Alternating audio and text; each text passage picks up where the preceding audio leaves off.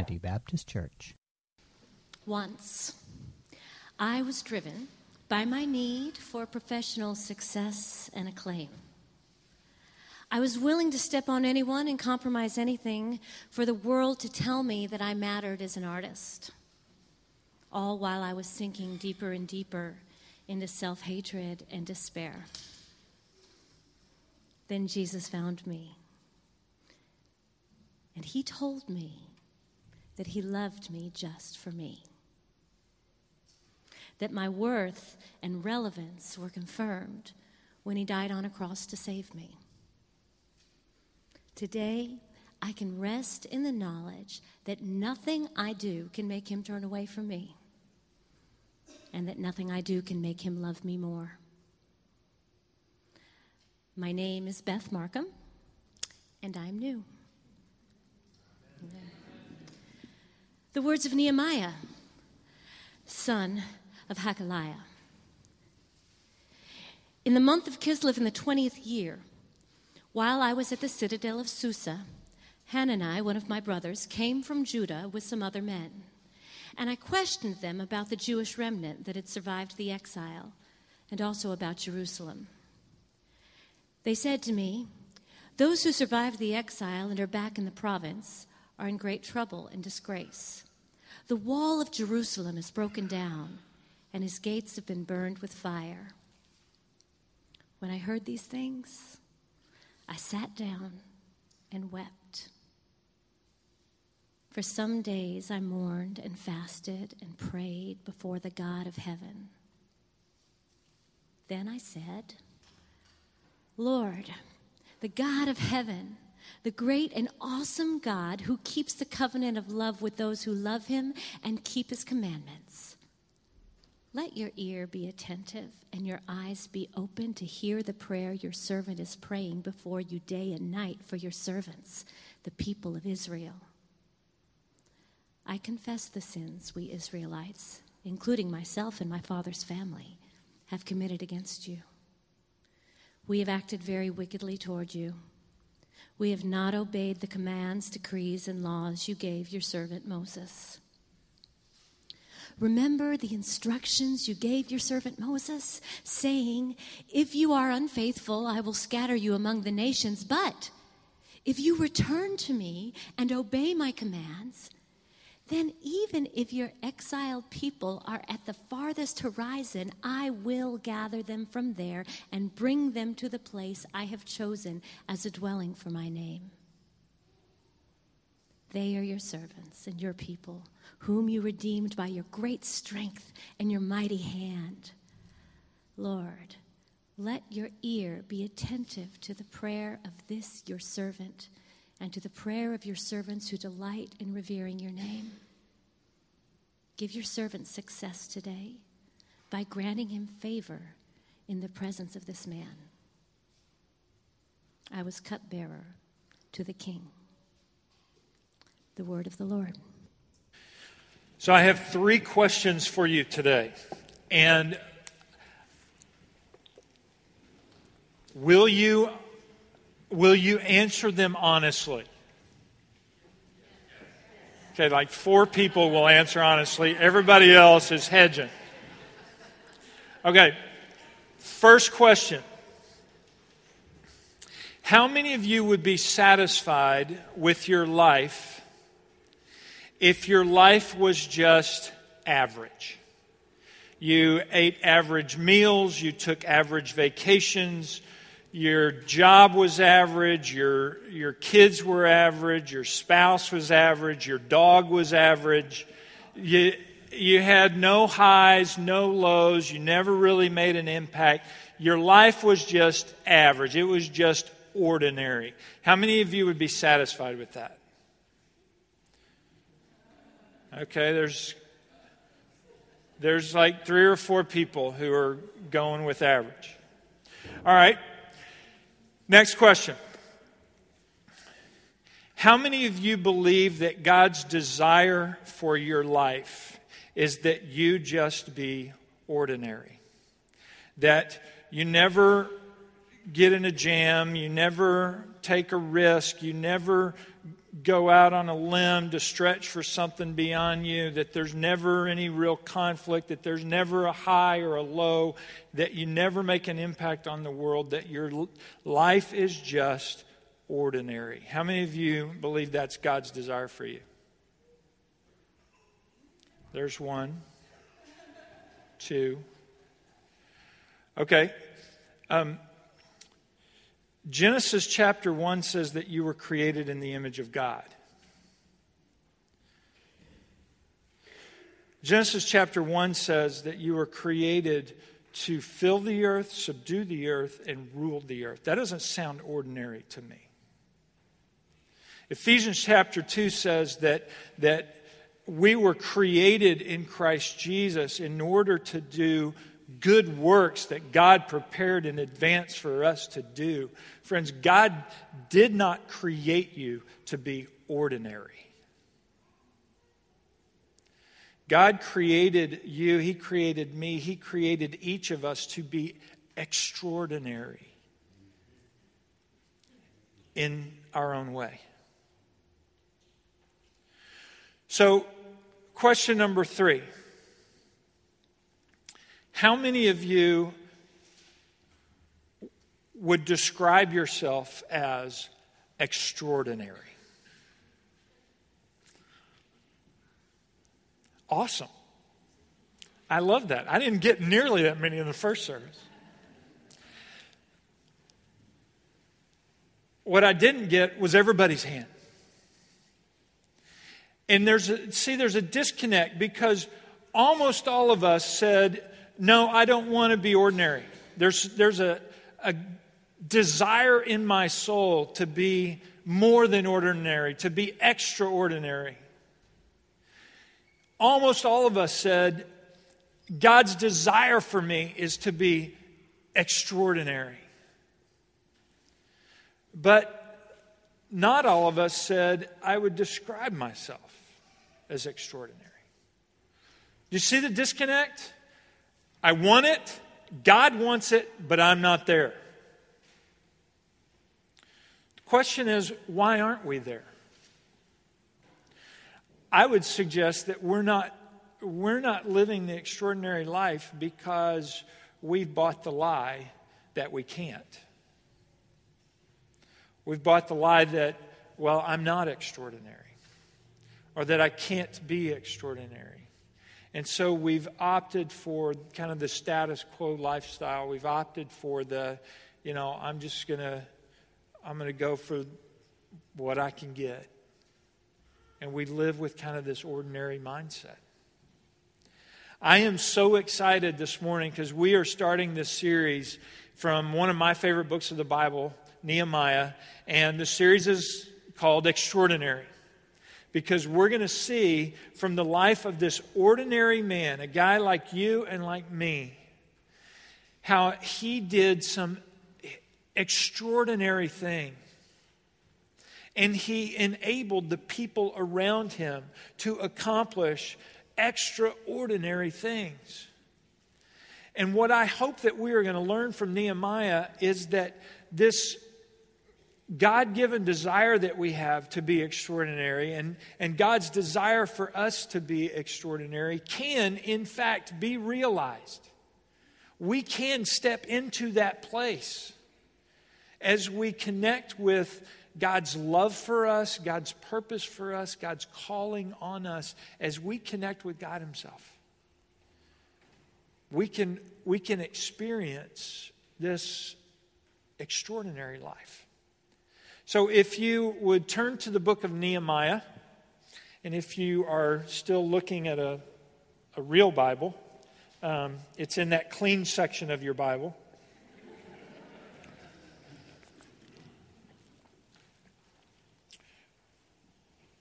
Before we jump into Nehemiah, let me just read a verse from Ezekiel 22. This is verse 30 of Ezekiel 22. I looked for a man among them who would build up the wall and stand in the gap on behalf of the land so I would not have to destroy it, but I found none. I looked for a man among them who would build up the wall and stand in the gap on behalf of the land so I would not have to destroy it, but I found none.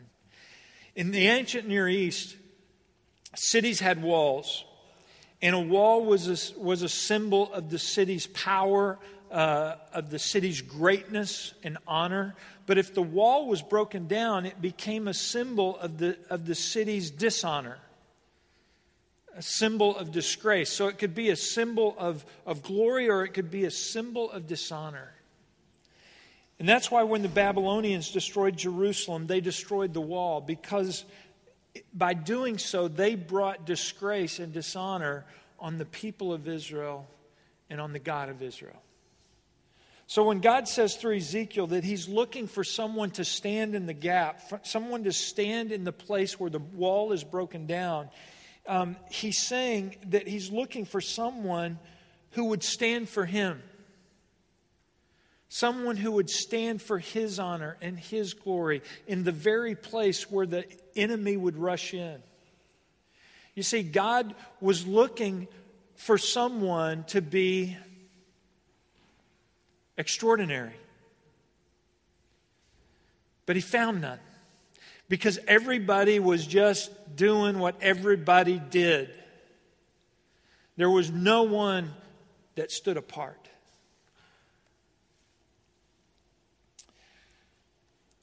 What we're going to see in this man, Nehemiah, is somebody who stood in the gap. This story in Nehemiah is about a wall. A wall had been knocked down, and consequently about a city and a nation and who were under great shame and great dishonor. But more than that, this is a story about an ordinary man who stood in the gap and did something extraordinary, so extraordinary that even his own countrymen didn't believe it could happen. I think that this book is important for us today, because when we look at our nation, when we look at our world, when we look at our city, when we look at our community, we see that the honor of God is under attack. We live in a day where the name of God is in reproach, where His word, His salvation, the essential truths of the Bible are not only disbelieved, but they are mocked. We live in a day where you and I, His people, are seen to be foolish and ignorant. Without question, the wall of God's glory is broken down, and God is looking for someone to stand in the gap. He's looking for someone to be extraordinary.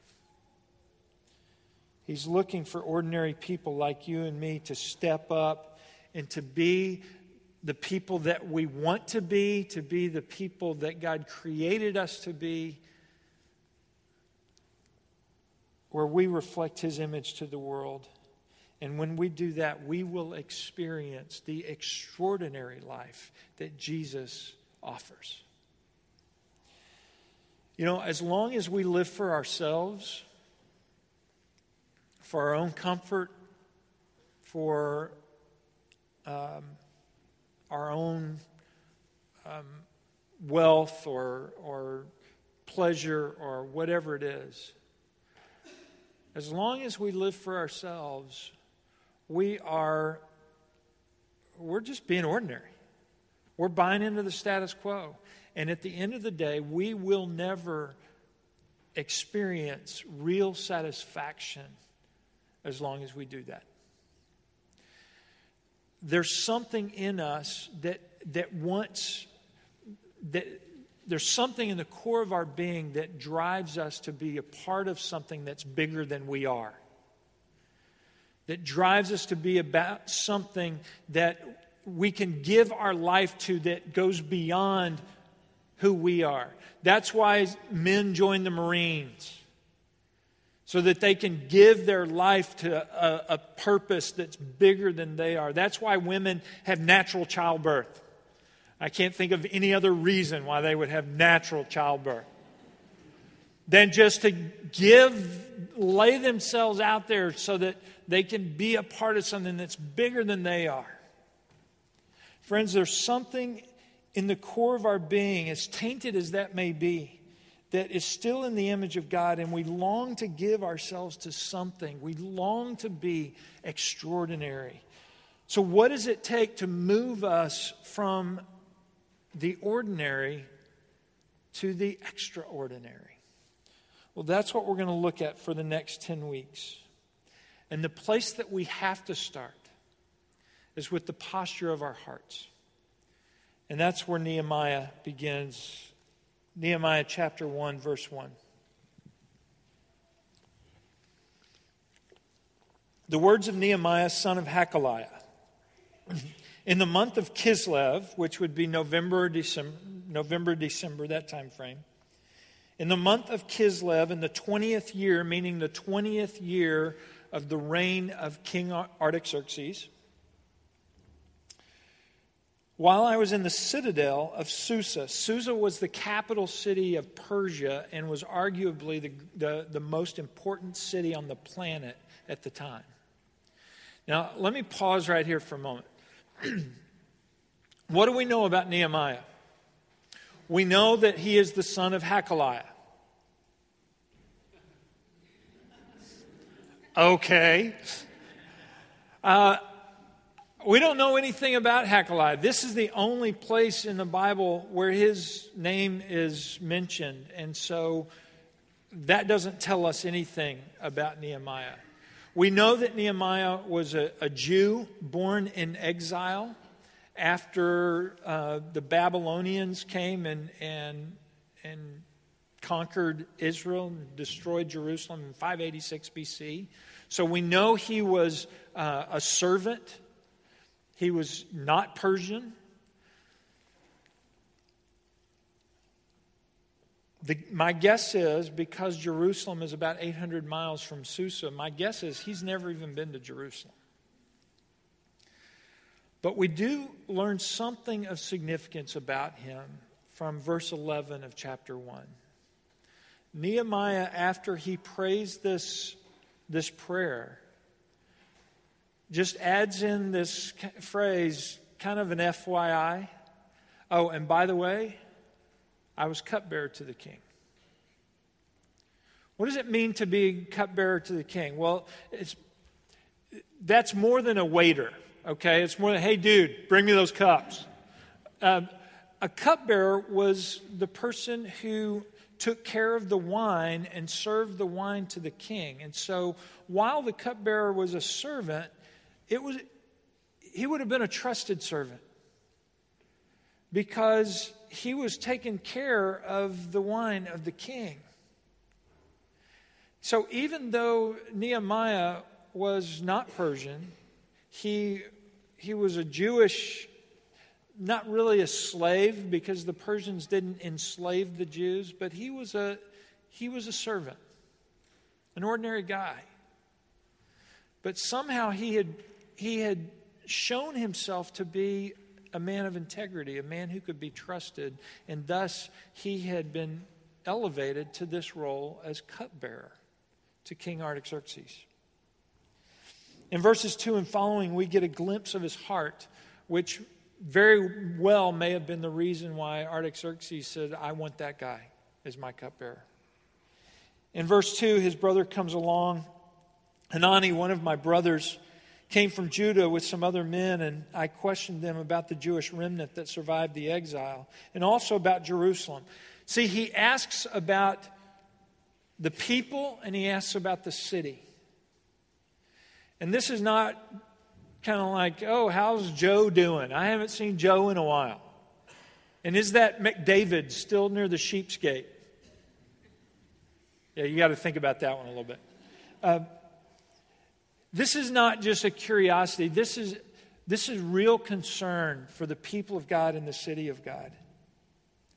Verse 3, they said to me, those who survived the exile are back in the province Those who survived the exile and are back in the province are in great trouble and disgrace.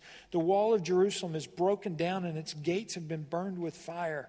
When I heard these things, I sat down and wept. The first thing we see about Nehemiah is that his heart breaks for the things that break the heart of God. And friends, that's what it takes to be extraordinary. If you are going to be an extraordinary person, then you can't be happy and satisfied with your life. You have to recognize that it's bigger than you, that it's wider than you, and that God's purposes are bigger than you. And your heart is going to break for the things that break the heart of God. That's what we see in Nehemiah. Bill Hybels wrote a book a few years back called Holy Discontent, where he talks about the fact that there are things that bother us, but then there are other things that wreck us. There are things that just break our hearts. And often, God uses those things to get us off the bench and into the game. God uses those things as a springboard to get us to act. And Hybels calls those things Popeye moments. Everybody remember who Popeye is? Everybody know who Popeye is? You know, he had no biceps, kind of like me. But he had huge forearms. And, you know, he got strength from eating spinach. You know, I'm strong to the finish because I eats me spinach. I'm Popeye the Sailor Man. Right? And his girlfriend's name was? Yes, and she was a looker. And his arch nemesis was Brutus.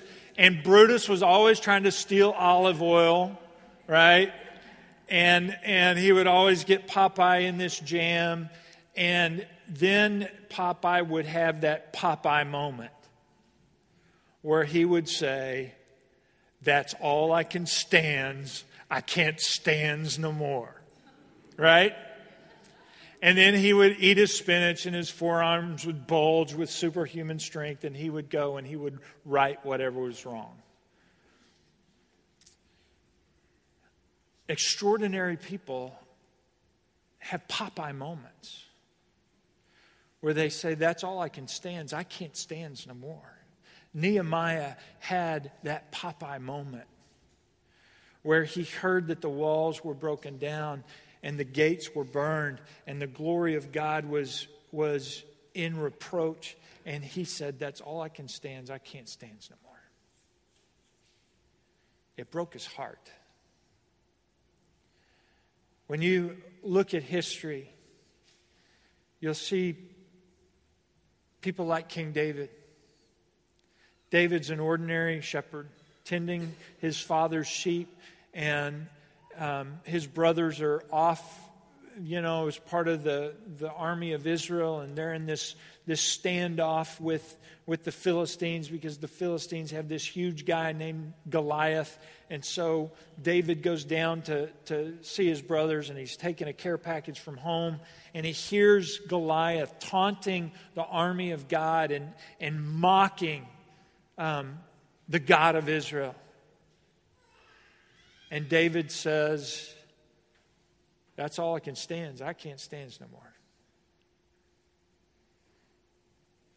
And it springboards him into action.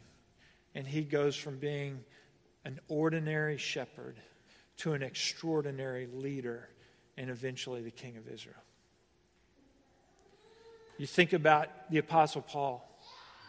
Paul is this guy that was persecuting the church, and then Jesus saved him.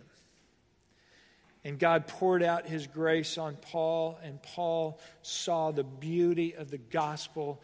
And he comes to saving faith in Christ, and he looks at the church, and he sees that the church is all Jewish. And he says, that's not right. And he has this holy discontent that compels him to take the gospel to the Gentiles who are far from God. And friends, because he had his Popeye moment, we're sitting here today. And half of our New Testament is written by the Apostle Paul. See, he was an ordinary teacher who became extraordinary because he had this holy discontent. Martin Luther, he didn't set out to start the Protestant Reformation. He just got mad. Martin Luther saw the church leaders putting this yoke of legalism on the people and calling them to, give, if you put so much into the coffers, you could cut your stay short in purgatory. And, if you gave this much, you could have, it was called indulgences. And Martin Luther saw that and he said, that's all I can stand. I can't stand no more. And so he sits down and he writes the 95 Thesis and he nails it to the Wittenberg door, and it starts a debate that starts a fire that grows into the Protestant Reformation. See, Luther was an ordinary priest who accomplished an extraordinary thing. Friends, extraordinary things don't happen because somebody comes up with an extraordinary plan. Extraordinary things happen because people's hearts are broken for the things that break the heart of God. So the question that we need to be asking this morning is, when I look at our world, when I look at our nation, when I look at our city, when I look at our community, when I look at our church, what is it around me that breaks the heart of God and breaks my heart too? Is there something out there that you have a holy discontent for, where you are looking at it and saying, that's all I can stand, I can't stand no more?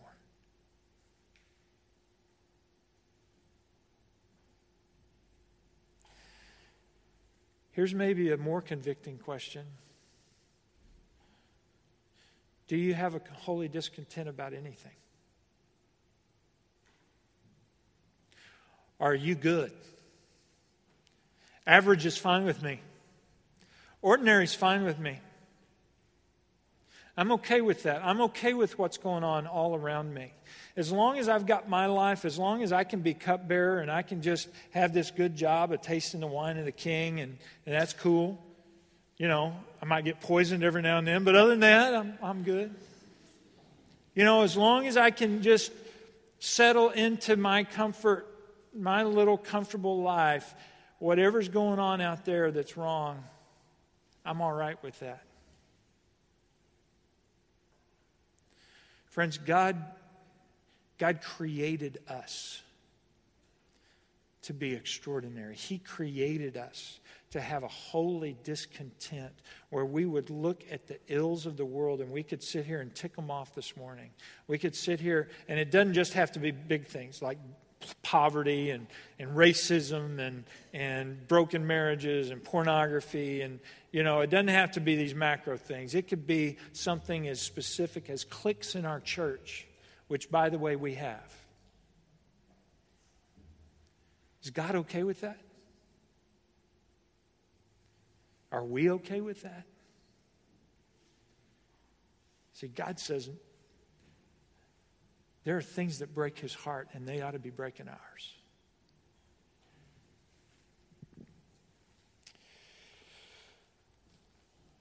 Nehemiah doesn't medicate the pain. He doesn't run away from the pain. He doesn't hear this news about the broken down walls and the burned gates. But he doesn't say, I'll just go back to my nice little job. So that's tough about Jerusalem. But Jerusalem's 800 miles away. he leans into it. He sits down, everything else can wait, and he weeps. It is a time for mourning, and so he mourns. Friends, when God stirs your heart around something, it's because he wants you to do something. Do you hear that? If God is stirring your heart about something, he wants you to do something about it.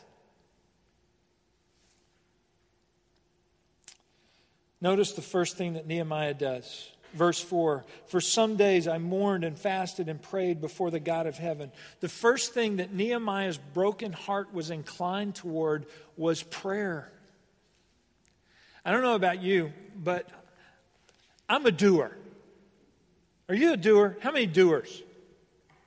Okay. I like to have my list and then be able to jump to my list and check off my list so that when I get to the end of the day, my list is done, right? Yeah. Aaron knows. Aaron knows. We're doers. Nehemiah, as we're going to see, was a doer too. But it's important for us to recognize that when Nehemiah hears this word, he doesn't go, oh, okay, man, the walls are broken down, the gates are burned, here's what we got to do. He doesn't sit down first and come up with his to-do list and then jump to action so that he can check off his to-do list. The first thing that Nehemiah does is he gets on his knees and he prays. Friends, if you're going to be extraordinary, you have to have a heart that breaks over the things that break the heart of God, and you have to have as your first priority action to pray. That's what Nehemiah does. I love Chuck Swindoll calls Nehemiah a leader from the knees up. I love that. You see, Nehemiah was a man who had a soft heart, but callous knees. He was a man whose heart broke for the things that break the heart of God. And that broken heart, that holy discontent, drove him to his knees. Here's his prayer.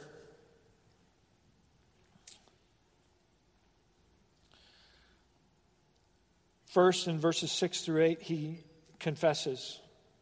He says essentially, this is on us. We turned our backs on you. We were unfaithful to you. You did what you said you would do. This whole thing is our fault. Friends, when we look at the ills of our world, when we look at the ills of our city, when we look at the ills of our church, the first thing we have to do is own it. We got to own it. This is on us. God didn't do it. We did it. Either by taking active part in it or by sitting back and letting it happen. It's on us. And we need to own it. Nehemiah says, Lord, I confess. I confess about the sins of our people and my fathers, and I confess that I've been a part of this. Friends, confession and repentance is critical.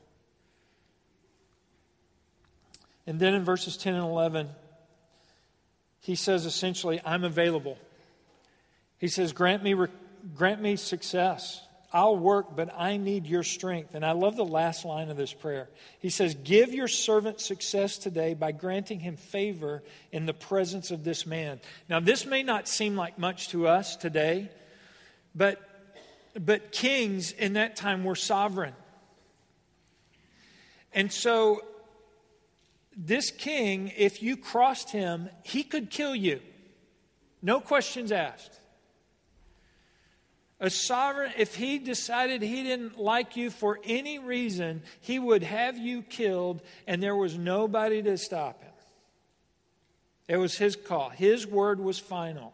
There was no due process. There was no checks and balances. He was sovereign.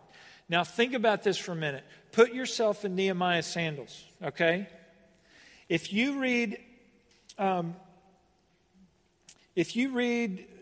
chapter 2, the first 7 verses, you're going to see that Nehemiah makes some huge requests, some outrageous requests. You're going to go to the king, and you're going to, even though you're a servant, you're going to ask for a leave of absence. All right? And not only is it a leave of absence, but it's an indefinite leave of absence. You're just going to go to the sovereign king and say, "Oh, king, I'd like some time off, and I'll let you know later when I'm coming back." What's more, you're going to ask the king, "Oh, and by the way, I'd really like for you to give me some letters of endorsement so that as I'm traveling, I can hand them off to the governors and they won't hassle me. And not only do I want that, O king, but I want you to donate materials so that I can rebuild the walls of the capital city of a former enemy nation." How's that going to go for you? I think you got a really good chance of being killed. Right? So Nehemiah prays, "God, you are God." And he's not. He's just a man. "You are God, and I am your servant, and I'm asking you to grant me success. Give me favor in the eyes of this man, because if you don't, I'm a dead man." Guess what happens? Chapter 2, verse 8. "And because the gracious hand of my God was on me, the king granted my requests. So I went to the governors of Trans-Euphrates and gave them the king's letters." And I love this. "The king had also sent an army officers and a cavalry with me." Isn't that awesome? Not only does he grant the request, but he sends protection. Here are 2 takeaways. Very quickly. When God stirs discontent in your heart, when he gives you a Popeye moment, he intends for that to stir you to action. He wants you to do something. And when you lean into that discontent, when you begin to do something about it, he will be your spinach. He will strengthen you. And he will give you faith that will push out the fear. He did for Nehemiah. "Lord, grant me success. Now I'm going to risk everything and go."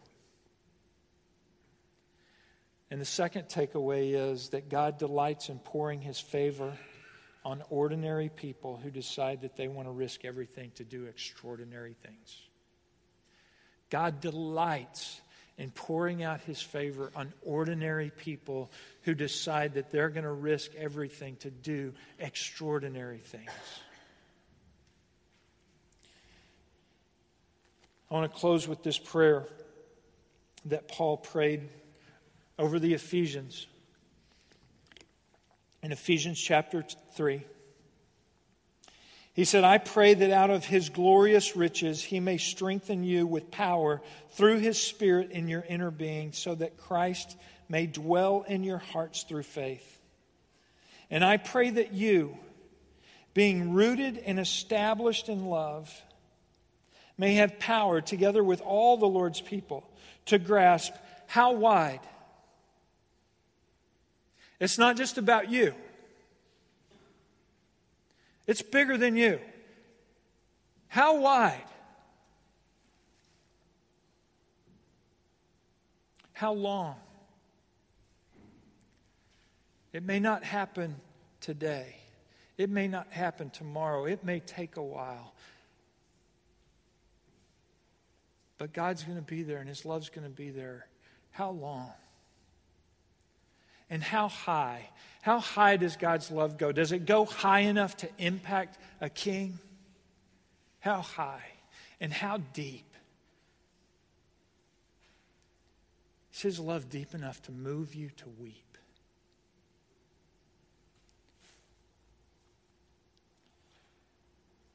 To grasp how wide and long and high and deep is the love of Christ, and to know this love that surpasses knowledge, that you may be filled to the measure of all the fullness of God. Now to Him who is able to do how much? Immeasurably more than all we ask or even imagine, according to His power that is at work within us.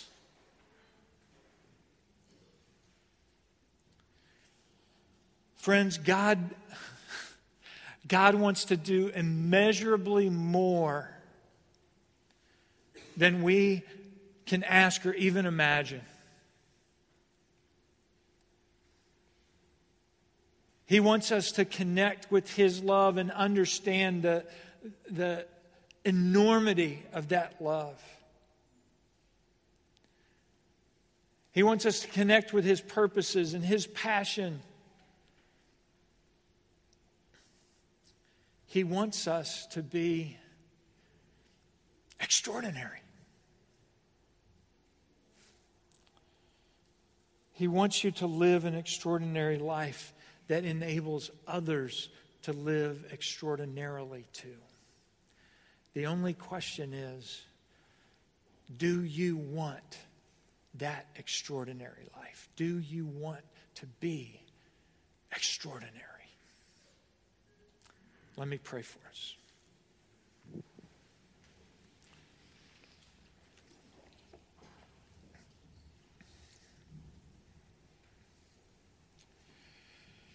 Lord, I thank you that you have made it your practice, your norm, to take ordinary people and do extraordinary things. And I pray, Lord, that we would be a congregation of people that are not going to settle for the status quo. We're not going to settle for it in our church. We're not going to settle for it in our lives. We're not going to settle for it in our community. We're just not going to settle for average. We're not going to settle for status quo. We're not going to settle for ordinary, because you are an extraordinary God and have called us to extraordinary things. I pray, Lord, that you would begin to break our hearts for the things that break yours. Lord, there are some of us here this morning that have a holy discontent right now.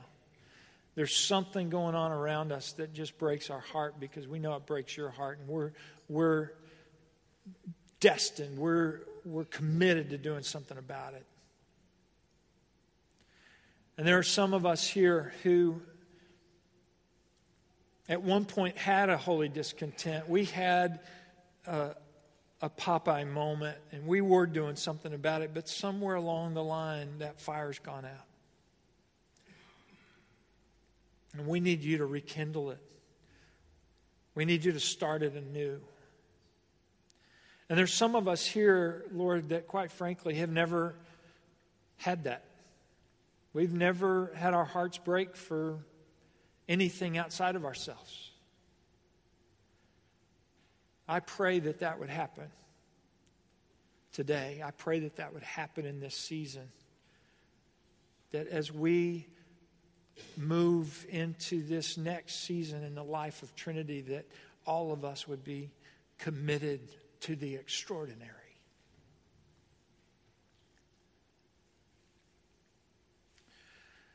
I'm going to ask you to do something, and only do this if you're committed to it. If you want to commit yourself today to stepping into the extraordinary purpose that God has for you, I want to ask you to stand right where you are, and I'm going to pray over you. Just where you are. If you're committed to being extraordinary, I want you to stand.